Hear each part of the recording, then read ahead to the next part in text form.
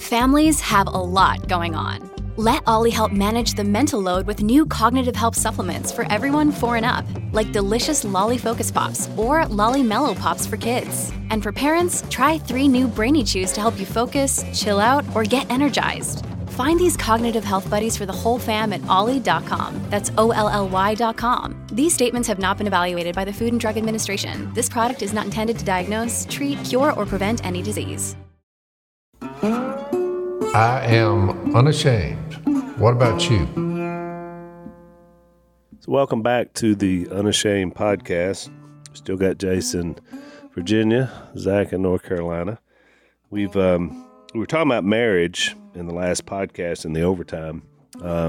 From Mark chapter 10 is where we are on the text if you're following along.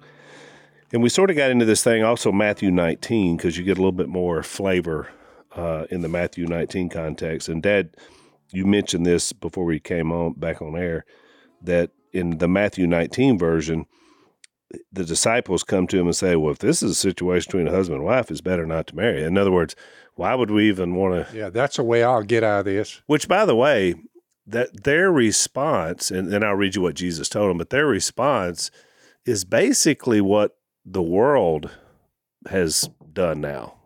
In other words, to not have the trappings of marriage, they're like, well, yeah, just live together, have sex whenever you want to. But look at what that's produced. Yep. Not only in the world, but especially now in America, when you're going generations without marriage, but you got kids everywhere and nobody knows nobody's supervising. It's out of control. I mean, you talk about unravel a society. Take marriage out of the picture and see what happens. And then Jesus' answer was, some people have a difficulty with this, but those who, how does he say it? Well, what he said was, he said, not everyone can accept this word, but only those to whom it has been given. For some are eunuchs, not married, because they were born that way. Yep. Others were made that way by men. You know, that happened a lot, especially in this culture. Yep. And others have renounced marriage because of the kingdom of heaven. Those who can accept should accept. Apostle Paul was one. He was one that he described marriage. He said, those who marry will face many troubles in this life, and I want to spare you this. That's in the Corinthian letter. But he was a eunuch. Well, you think about it, before Paul, with family and children and doing what he's doing, it'd be rough on him. Well, before Paul, look at Jesus. Could Jesus have gotten married if he wanted to? Sure. He was a man. Yep. But he had a task here. He had to come and die for the sins of the world. For all of you out there, leave behind a woman and children. For the ones out there who are listening and they're thinking, well, what about me? I think there's something wrong with me because I don't know whether I'm going to get married or not. Right. Fine. No problem. You don't have to marry. You're That's good. right. You're good to go. I think going back to what the discussion we had in the overtime section, and for those who are subscribed, I apologize. I'm going to repeat myself a little bit. Again, the context here, you can't read this as like, okay, these are the new rules on, and then fill in the blank. That's not what's happening here. This is we're getting a glimpse into a conversation between the Pharisees and Jesus, and they're attempting to trap him into this conversation so that they can expose him or whatever. By the way, they came to test him, to trap him. And they keep on, right? I mean, this is kind of the whole. I mean, all the Gospels. It's like one trap, or at least attempt after another to trap Jesus, and then it's like, okay, here's the trap, and then Jesus basically comes in and obliterates the trap, because the trap is always built in a linear framework, meaning that it's built in a framework of they've got their legal system, so they can only think inside of this paradigm, which is why Jesus's answers always transcend their trappings, because their trappings were built on an assumption that everything was illegal, like it's all legal. And Jesus is like, you're missing the point. So they're asking Jesus, you know, how does this take place? Because you seem to be in opposition with what Moses said, because in their minds, like they were using the law of Moses to get whatever the heck they wanted to get. They were basically saying, I'm gonna leave the one I'm with because I want another one, but I can't do that unless I give her a certificate of divorce. And so Jesus is telling them, well, what you're essentially doing is committing adultery. Like that's what you're trying to get around it, but you're not. You're doing the thing because you're missing the point of what marriage is. And marriage, we say it's an institution, and I agree with that, but I think that term to me diminishes it because it removes it. Marriage is more than just an institution. Marriage is bringing, it's a reflection of the triune nature of God. It's bringing two different people together, and they actually become one flesh. And so here's another word we can use that I'm probably going to get blasted for: teleology. There's a design. There's a purpose. But there is. Can you use it in a sentence? Yeah. So like the word from eschatology to what do you say? You looking it up? Teleology. Are there any alternate pronunciations? Telos. That's another way we could say it. There's a design. That's the way we could probably say it. There's a design to the union of marriage. And if you even when it comes to sexuality, and you think about it, like these two people, they come together, you got a male and female, they come together, and there's an apparent design here, and that there's an intimacy, a connection that starts between these two people. And at first it starts out as just kind of maybe a little emotional attraction. And it keeps growing and growing and growing to the point where there is literally a physical union and a climax of that love that results in the very creation of life itself. And would you say, Zach, could you make an argument that I don't know when it started, the numbers started going up to when it finally reached more people now get divorces than they used to? Well, probably in our history, in American history, I mean, what do you think in the past, say 100 years ago?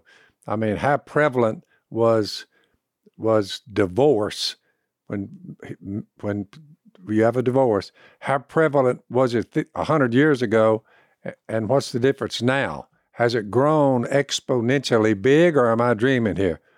I don't know. Well, in 1960, the divorce rate was 24%.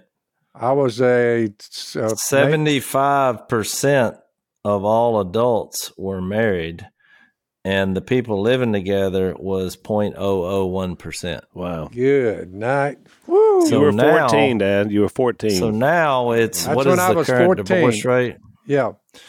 The current divorce rate is somewhere between 50 and 60. There's only about a third of adults married, and there's almost a third living together. Well, you know why I think one of the so has our current culture, have they been wise? How's that working for you? I think it's one of the reasons why we're so miserable is because we have destroyed these family units and connections, and we tend to. I've heard this a lot, and honestly, I've been married for 22 years. I've even had this thought in my marriage. Oh no, I married the wrong person. And that's why I loved how you ended the last podcast, Chase. You should read that again. Let me read that again, because I think there was two things that I want to say. To expand on what Zach said before I read this quote, is that it's not just a physical union, and I think Ephesians 5 proves that when Jesus, the reason he wasn't married is he's eventually would marry the church, which is us, which I know makes people feel a little uncomfortable at times because we're talking about male and female, but he also in Galatians 3, we're a bride.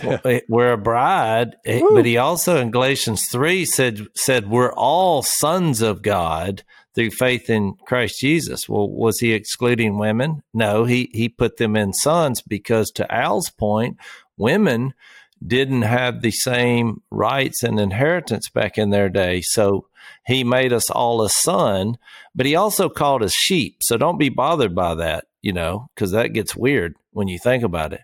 But then when he expanded on Galatians 3, and he goes on to say, for you're all one in Christ Jesus, we put on Christ. There's neither male nor female. So a lot of people try to read too much into that. But I think when you go to Ephesians 5, he clearly defines the role. And to me, the role is a mirror image of how God, Jesus, and the Holy Spirit works together. I mean, I've always thought that it's the same thing with a marriage. You have a male, a female, and Jesus all united, God, his triune with that.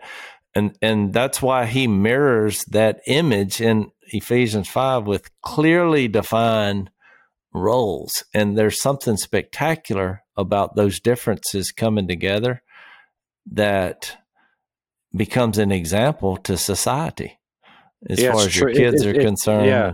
Well, it's true. It's so funny because the world wants to co-opt this quest for diversity, and I'm like, no. Like that this all came. This is diversity originated in the very Godhead, because you have three diverse persons: Father, Son, and Spirit. But at the same time, you have unity. So in the Godhead, you have diversity and unity. You have a unity of diversity. And that's why God is beautiful. That's ultimately his glory. And so marriage, to your point, is a reflection of, it's supposed to be a reflection of that we can get a little taste of, oh, that's what intimacy is. Well, that's who God is. That's what I was going to say. When you compare it to us being married to Jesus, well, Jesus, he's just in the next paragraph, he's going to explain about someone wanting to come to him, the rich young ruler, and not giving everything. When you marry somebody, you give everything. It's not just the body, which is, it is important, because when you take that out of the context of which God designed marriage, I went through that. It's the fire in the fireplace is awesome. The sex in your marriage bed with your wife that you're going to live with the rest of your life, it's awesome. The fire in in another room that was not with your wife burned your house down. I mean, it's that context matters, but it's also, just to make an illustration, if you go out there and have sex with a woman and then you don't call her back, or what happens? Anger, rage. What happened here? Because then all of a sudden you just took advantage of her, and in her mind, or you know what I'm getting at. When it's not in the marital context, it causes a myriad of problems, not to mention sexually diseases, but arguments and fights and strife, and because you're trying to eat the cake without That's why when you get to Titus, all these things, including marriages, they're not monitored close enough by the people of God. You must teach what is in accord, this is Titus 2, with sound doctrine. Teach the older men to be temperate, worthy of respect, self-controlled, and sound in faith and love and endurance. Now, you say, what's this got to do with marriage? Likewise, teach the older women. First, you teach the older men. Then you teach the older women to be reverent in the way they live, not to be slanderers. I know there's not any women out there that slandering each other, but it's possible, evidently. It's not addicted to much wine. You don't want that. But to teach what is good. Then they can train the younger women. Here comes the future wives, and there's training sessions within the kingdom of God. You need to reach out to them and stay close to them and work with them to teach them to love their husbands and children, to be self-controlled. All these things begin to make a lot of sense when you take away what's self-controlled, teach what is good, be self-controlled and pure, the women to be busy at home, to be kind, to be subject to their husbands. Oh, yeah, that hurts, so that no one will malign the word of God. Then he goes to encourage the young men. He's got older women, older men, younger women, and now younger men.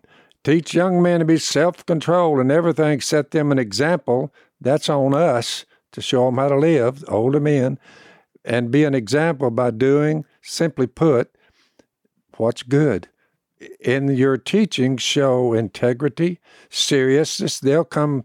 That's why we don't interact as the kingdom people as close as we ought to. Soundness of speech that cannot be condemned. I just threw that in to say, being married, it's good if people who are in fact living, following Jesus, the fruit's coming forth, they have to take that to the older ones first, then the younger ones, and it's you're building a kingdom, and they should stand out among men, and where the world will see that and say, I would like to have that peace of mind in marriage. Hang on. Let's take a break. Just a thought.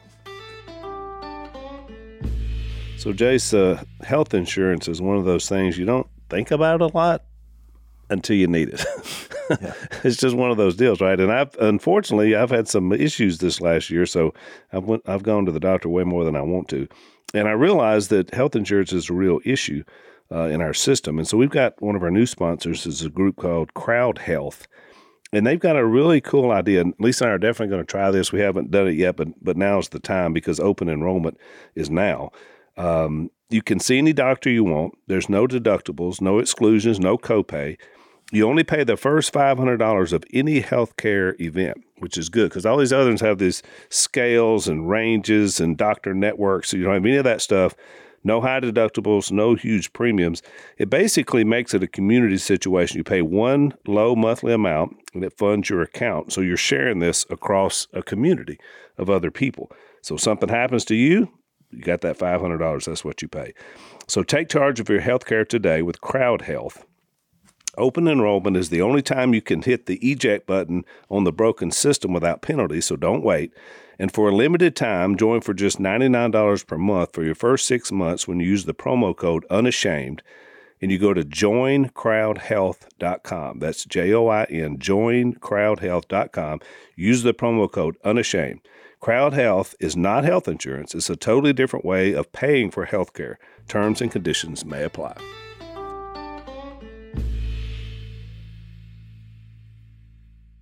Well, I never read my quote. Can I read the quote? Sure you can. So people who get into marriage have unrealistic expectations because, the me marriage, if you are trying to find the perfect person that won't change you, that fulfills you, that's good in bed, that's low maintenance, that's compatible, that's a soulmate, that's gorgeous, rich, and a Christian, well, that person's not out there. Because when you get married, the bottom line is marriage is hard. Things change, even things outside your control. People are self-centered, which means they're going to be sinful. You're going to bring out the worst in each other just because of the time spent around another human being. That this is just the real facts about humanity. And we all know males and females are different. So just that difference is going to take some difficulty. And so besides all that, once you enter the marriage realm, you change just because of how big marriage is. So it's impossible. So I wrote a quote that's a little bit is exaggerating, but it makes the point of what I'm saying. And this was from Stanley Howitz from Duke University. He said, there's an assumption out there in the world that there's always the perfect person just right that's out there for everyone to marry. And all you got to do is look hard enough and you'll find him or her. This assumption overlooks a crucial aspect of marriage, which is, and this is a drum roll moment, we always marry the wrong person. We never know who we marry until we're married. We just think we do. So his point is, it's the idea. You have an idea of your mind, and then when the idea becomes reality, you say what? Uh-oh. And then it says, or even if you do marry the right person, give it a while and they will change. Our marriage, for marriage being as big as it is, as soon as you enter marriage, it changes you automatically. And so the guy I heard read that, he then had an illustration, and him and his wife, I actually have listened to some of their speeches. He'll get up and speak, and then she will. And one of the illustrations he used, which was really funny, he said, people ask me all the time, since he's been married for, I don't know how many years, a long time, and they've written books about marriage, so he's become like an authority on it. But they said, well, do you have that same spark that when you first held her hand or gave her a kiss when you were dating? How do you have that same spark? And he went, heck no. He said, I don't have that. He said, and here's why. He said, because I realized that spark that I had when she first held my hand, he said, that was all my ego. I was just so happy that someone else on this planet thought I was cool. He said, good. But now it's not a spark. He said, now when I hold my wife's hand and they're older in years and he's been diagnosed with cancer and they've had all these problems, life is difficult.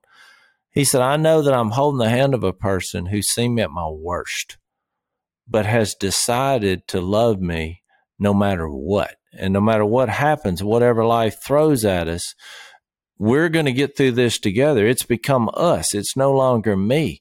And he said, with that is a freedom that I can be myself even at my worst. And he said, you can't draw that up out in the world. You're not going to find that any other place in the world. It was really, really moving.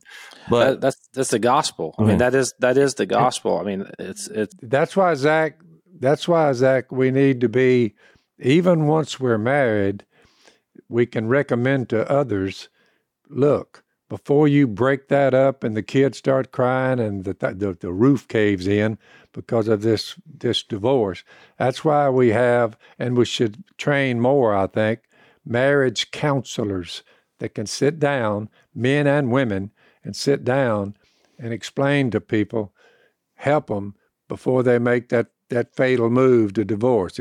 Divorce is not going to help it. Well, every time you get to Jesus' point. Every time you get to the point of divorce, and trust me, Lisa and I've worked with a lot of couples, someone or both have left the concept of Jesus far behind. That's right. Jesus gets left out of the picture when we get to that place, and that's why it seems like it provides relief. What we're saying is it doesn't. It only provides a new set of problems once you go to the next level. Because to Jace's point, you're bringing it with you. We need to turn to people who are trained in that area. Counseling, it starts there, and it has to be there to take advice from people who are older. They've been married longer. Well, that was your Titus reference, right? That was a Titus reference. That's how you learn that. Go ahead, Zach. What were you going to say? Yeah, I love what Jace just how he ended that, because I think that is what's missing. Because what we've all heard, because we've all walked with a lot of people that have gone through divorce and marriage issues, and some of us have had our own marriage issues. And it's always the idea, I married the wrong person. That's very common. Or God wants me to be happy. I mean, that's one you hear every time you talk with somebody who's going through this. And it's like, whoa, what if our context is so small that we can't fathom something much bigger that God has planned for us? I think that description that you gave, Jace, at the end there of which I would say is the description of intimacy. It's to be known in your darkness, in your weakness, in your whatever your shortcomings and failings are, to be known there and then affirmed there. And I've thought this for a while, primarily because that's the gospel, right? The gospel is not that God looks at you and says, oh, you're not that bad. No, it's actually, you're much worse than you think you are. And I affirm you there. While we were enemies of Christ, he died for us, Romans chapter 5. And I'd always done ministry that way, or at least for the last 12, 13 years, 15 years. And then one of my friends came in who we all know, was a marriage and family therapist, was trained in something called systemic theory, but he had left that type of therapy and now is doing a new type of therapy that's called emotionally focused therapy.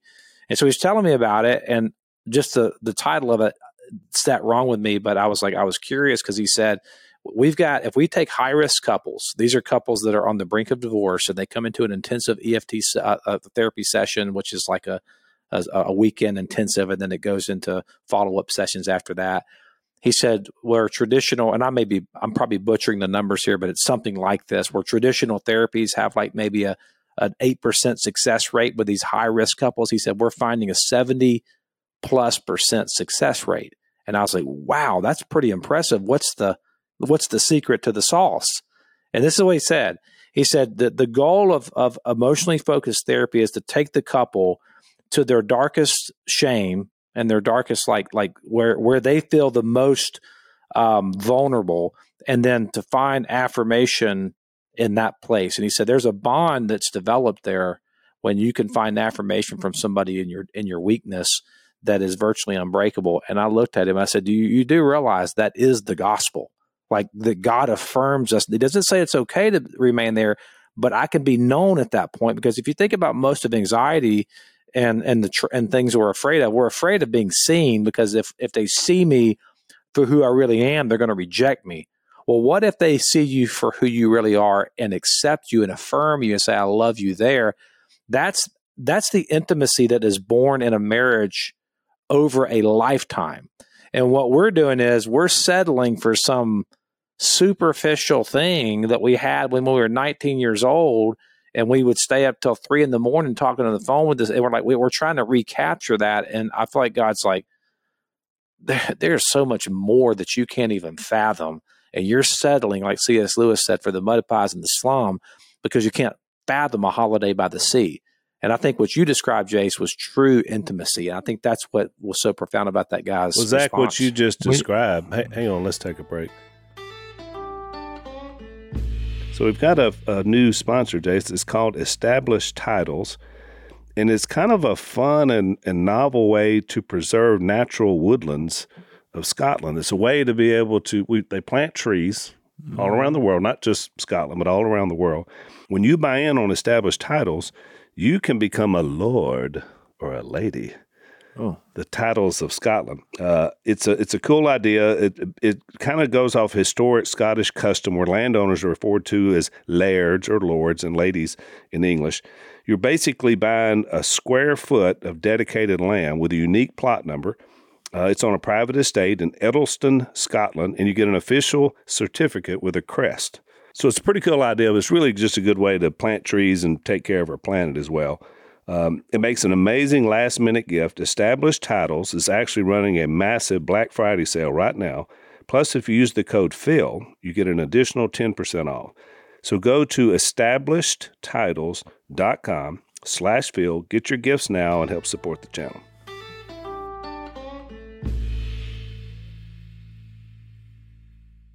What you just described is exactly what Lisa and I experienced. Our counselor, I didn't know the theory she was using, but she used that exact thing, except she took it one step further. And she, with us in sessions, we went back to those dark places of shame, both as individuals and as a couple. And her thing was she had us picture Jesus being there all along. We couldn't see him in that moment. But now we were able to go back through the lens of understanding who Jesus is and see that he was there all along. Now we were just embracing him. So her the way she practiced that with us is we were able to see that even though we didn't practice it in the moment because we didn't see Jesus, now we can see that he's always been there. So it's, to your point, it really does come back to the gospel and what Jesus is and who he is in those darkest of moments. Go ahead, Jay. You were going to say something. No, I was just going to say, I think the problem with these marriages that start off based on feelings or, I just want to be happy or that, what are you going to do when you don't feel like it? I mean, life is too hard for you to base this whole marriage on how you feel. And I think that's the biggest difference. And so when you get to the gender roles part, in Ephesians 5, getting to what Zach is saying, this is an opportunity to mirror who God is. I mean, you think about what Jesus is. If we both have the opportunity, man and woman, to be Jesus to the other person, you say, well, how does that work? Well, just think about Ephesians 5, what he laid out. Well, we know Jesus is Lord. He's King. He's the head of the church. And so when we see our role as husbands to lead our wife, well, you look at Jesus' life. What was his leadership like? He basically came to serve and to sacrifice himself. So you're like, oh, that kind of authority, huh? Well, then the wife, and look, when I heard this married couple do this seminar, she said, I realized that if you ask someone, is Jesus as important as God and the Holy Spirit? Well, of course, they're equal importance. She said, but I found in submission, I found a text in Philippians 2 that says that he had a role to take to save the world. and he did it through submission. And what did he do? He became a human. It didn't mean he was less important. It didn't. And that was so people could know the real God. And she said, once I read that, I realized what an honor I have to be Jesus in this marriage in my role. And those two roles working together in Jesus, the same Jesus. And she said, whenever I'm tempted to say, hey, buddy, you're getting out of line, you know what I say? Remember, he came to serve and to sacrifice.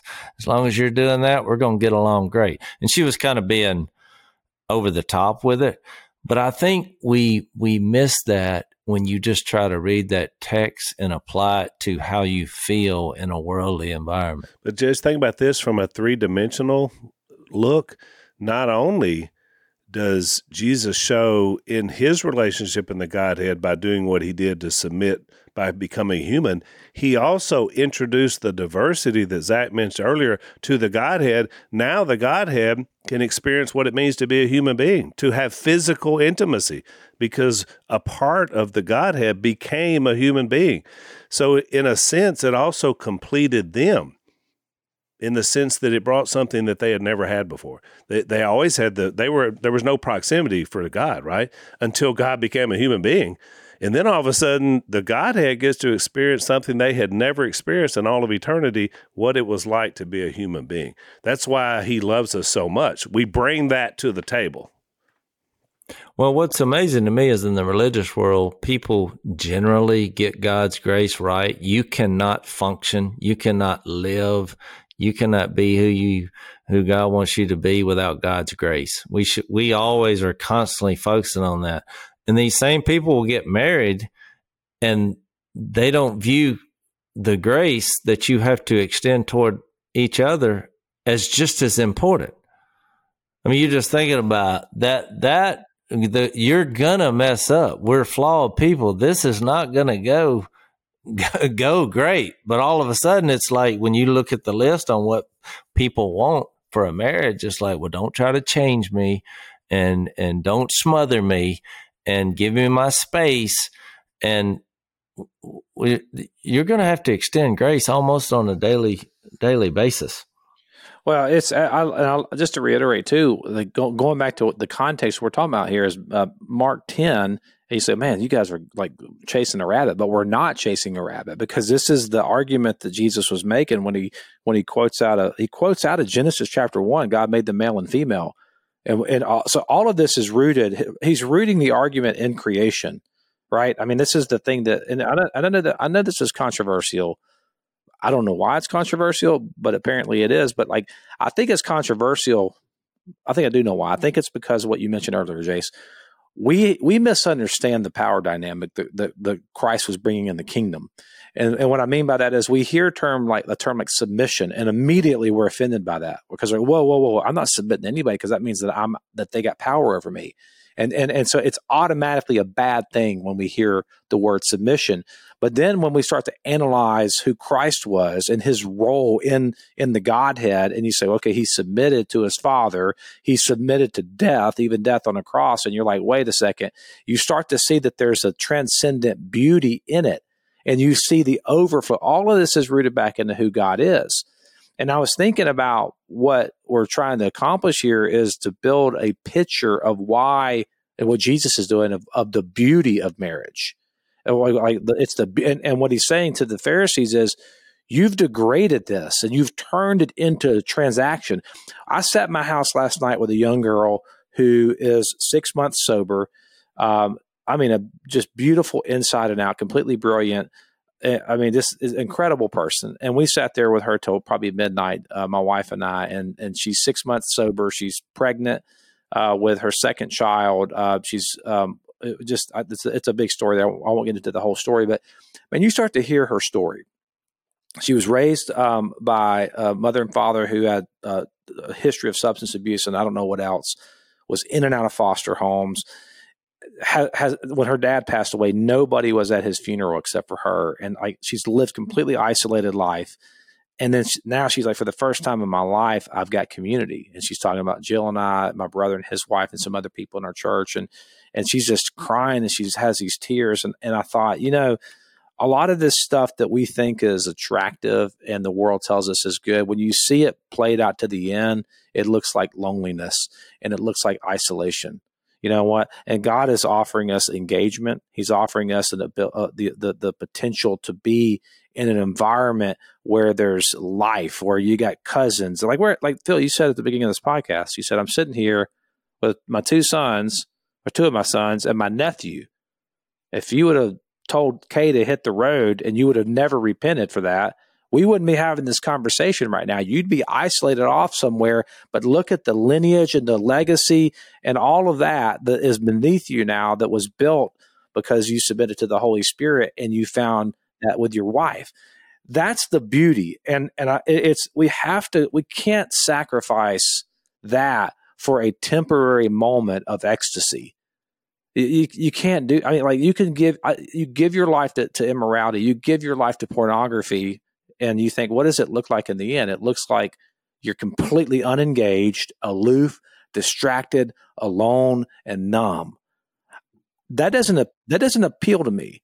And I think the Holy Spirit, what he's trying to teach us and what Jesus is trying to teach us here is that is what this looks like in the end. But what I designed for you is life and life abundantly. And yes, you may not fully comprehend what I'm trying to tell you because you haven't gone there yet. And you can't understand something you hadn't tasted yet, but it is that intimacy that Jace mentioned earlier. It's that being known in our weakness. It's that peace of mind. It's the grandkids and the kids around you and the legacy and the friends and the connection and just the wholeness and the purity and it's good. It's that's what it is. And the more you taste that, the more it makes those worldly passions diminish because you see them for what they really are, which is futile and fading. And that is the difference between a godly passion and a worldly passion. Worldly passions fade with time. Godly passions are built on God's glory, so they radiate from one degree to another. 2 Corinthians chapter 3, and that's what we're selling here, not us. Well said. Hang on, let's take a break.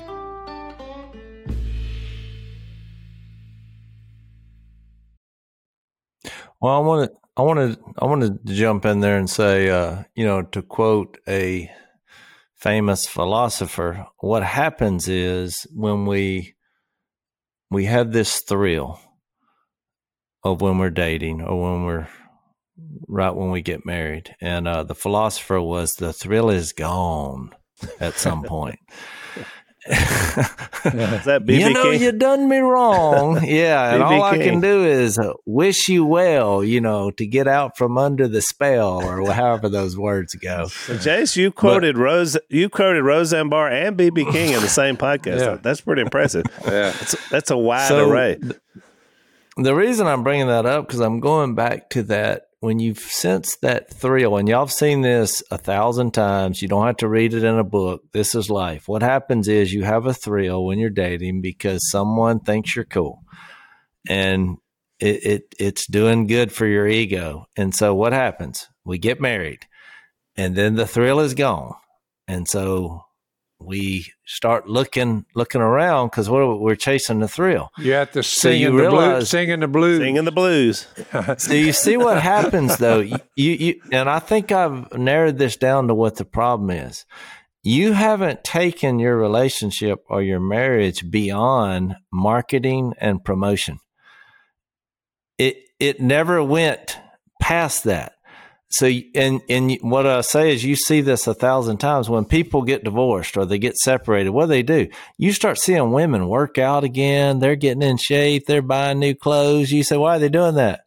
We're back into marketing and promotion. We've got to get the thrill and find somebody else. I'm working on the new me. Yeah, this is new. And look, so they get together. Then what happens? The thrill is gone.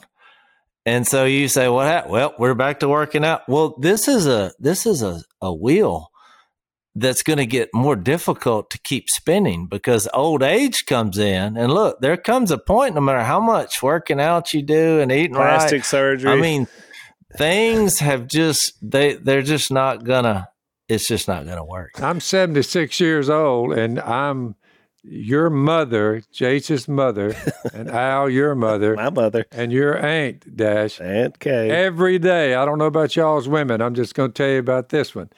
Every day, oh boy, multiple times, that woman of mine, your mother, Jace, your mother, that woman says, I love you. I love you. I love you. All day long, she tells me that. I love you. I love you. And it's and Phil, you've talked about this like jokingly a lot, but you're like, boys, at my age, we're just trying to get through the whole ordeal without somebody getting hurt, and we all laugh. But there, when you say that, I laugh, but I also it encourages me because we have to come to the realization that our vitality is waning. I mean, it just is by the very nature of the law of entropy. Your love over time should grow. The older you get, it should grow. It should grow. Just keep going. Or you really, that's what I was trying to say, that you got to base it on unselfishness and your commitment and that oath and that promise you made, and that's the things that will last. I mean, when people make mistakes, your wife's going to make mistakes. When there's a problem, you have in your mindset, because it is based on a promise and an oath to God, that we're going to work this out. I'm going to do what I can to lead my family, to lead my wife, to be a better husband. When you mess up, you're honest. And so, I've had my wife say that before to me, and rightfully so, say, we're past the marketing stage. You don't have to always have your best image of yourself, which is the problem. So when you throw in social media to our society, everybody's given a version of themselves that's not realistic. It's all about marketing and promotion. And when you get together for any length of time, this whole thing explodes. Look, just like it did in the garden. You say, what happened when selfishness and sin entered the camp? What did they do? They started pointing at each other, blaming each other, and then they realized they were shameful, and they were trying to cover up what had just happened. Well, that same thing has repeated itself since the beginning of time. No, which is the essence of sin is the covering up. That's the deal, right? So you're covering up your fig leaf. I got a fig leaf that I'm going to cover up my nakedness. That is the essence of sin is to cover up your nakedness and to not be known. I don't want you to see me, because if you see me, you'll make fun of me. You know what that's called, Zach? Marketing and promotion. It's marketing and promotion. And Zach, it's more than just the physical. That was emotional and spiritual as well. All those covers, and that's where the shame comes from. Hang on, let's take a break. Let's take a break.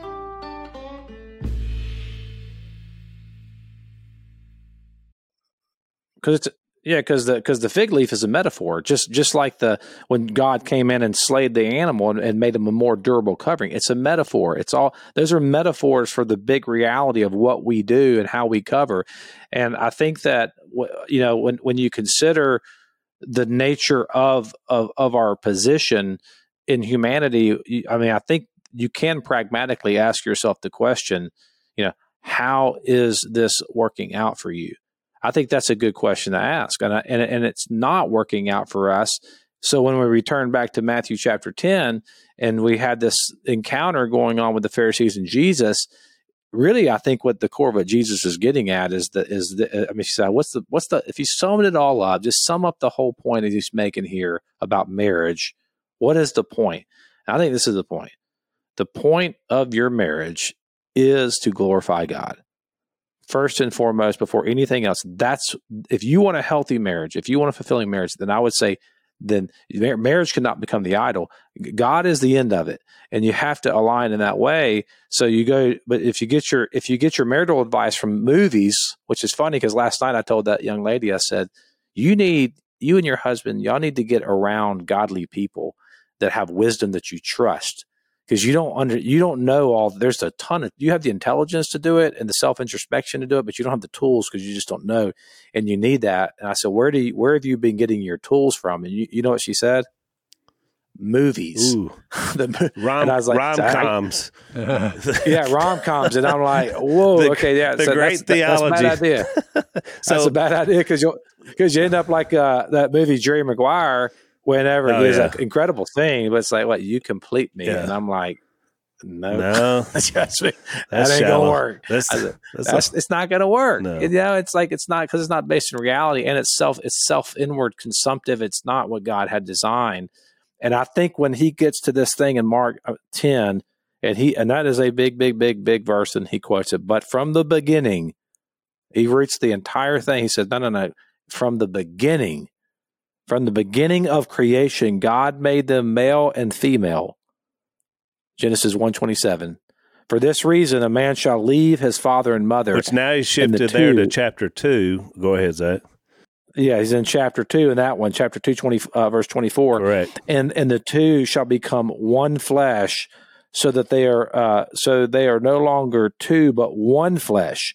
What therefore God has joined together, let no man separate. I mean, there is everything we've been talking about in this podcast and the last one, and you're thinking, man, how did y'all go on a rabbit? It's not a rabbit trail. That what we just read encompasses everything we've said and more than we could ever say in all of our podcasts. There is so much depth and beauty and meaning there that's where God points it to. I love it. So you used the word beauty, and the word I use for that text you just described as gift. Marriage was, in my opinion, one of the greatest gifts that God ever gave to humanity. And when you think about it, this was for all of humanity. Marriage predates Judaism. It predates Christianity. It predates any of the world's religions. It was a gift. The very first man, the very first woman became the very first husband, the very first wife. And so what you just described, Zach, is a foundation for humanity. And that's why he has the idea of uniqueness there. Leave your father and mother. The way I describe when I do a wedding, I say we're witnessing the birth of a brand new family. Just like when a baby is born and it's a joyous occasion, when two people make a decision to come together for life, it's the birth of a new family, a unique family. And Zach, I was there. I did your wedding and participated. What I witnessed that day was the birth of you and Jill. And now I look at the fruit that has come from that. That's a beautiful thing. And the unity that comes out of that, and that's not just physical, that's spiritual and emotional unity. So, I mean, I think that marriage is such a beautiful gift. I love it. And you're right, Zach. It is Jesus' point, because the Pharisees have come in and taken such a beautiful thing and tried to use it as a trap for Jesus, because of sinful men and women, but especially men, that wanted to just get rid of their wives and sleep with whoever they wanted to. It's really a stain when you look at it. And I think it's one of the reasons why he gives them and goes back to the beginning. Now I know why the Dr. Sampanero up here recommended that Miss Kay take a certain shot once a month.